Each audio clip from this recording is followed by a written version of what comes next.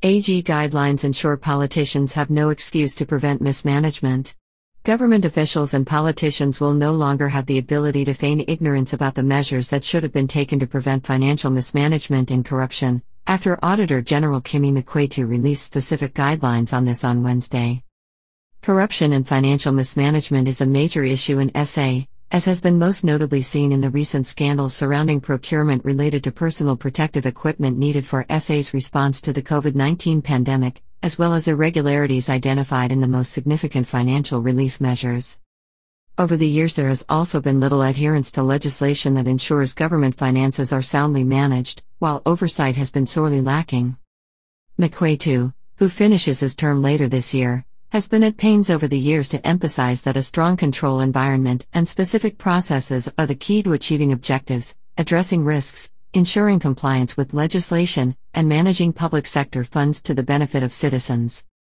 On Wednesday, he launched 6 new guidelines on preventive controls to support oversight structures, accounting officers and authorities, and executive authorities to remedy governance lapses and weaknesses. He said the launch of the guidelines comes as the rest of SA is crying foul over the misuse of the resources that are so desperately needed. Hence this attempt to put these guides together to make sure that nobody can turn around and say I did not know, he said.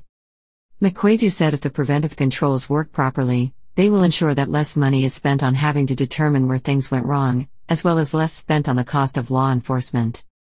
Prevention is so much better than cure, as it saves the labor of being sick, he said, adding that the guidelines are about making the country stronger, not putting in place new systems. National Treasury Director General Dondo Magajan said despite good governance and sound public financial management being universal tenets, corruption continues to be one of the greatest obstacles to development worldwide. Both locally and internationally, the COVID-19 pandemic has brought with it twin afflictions of widespread illness and gross corruption. For both COVID-19 and corruption, prevention is the cure, Magajan said.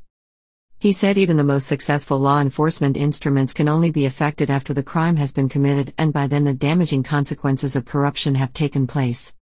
The preventive control guidelines will add substantially to the instructions and reporting measures the Treasury has taken, he said, with the guidelines supporting accounting officers and executive authorities to prevent the corrosion of corruption taking hold, as well as assisting them in exercising their obligations in terms of the Public Finance Management Act and the Municipal Finance Management Act. Magajan called on all sectors of society to join the battle against corruption. There is both a supply and demand side to corruption, and unless efforts are made on both sides, we will not triumph. Corruption will continue to limit our development and prevent us from reaching our full potential.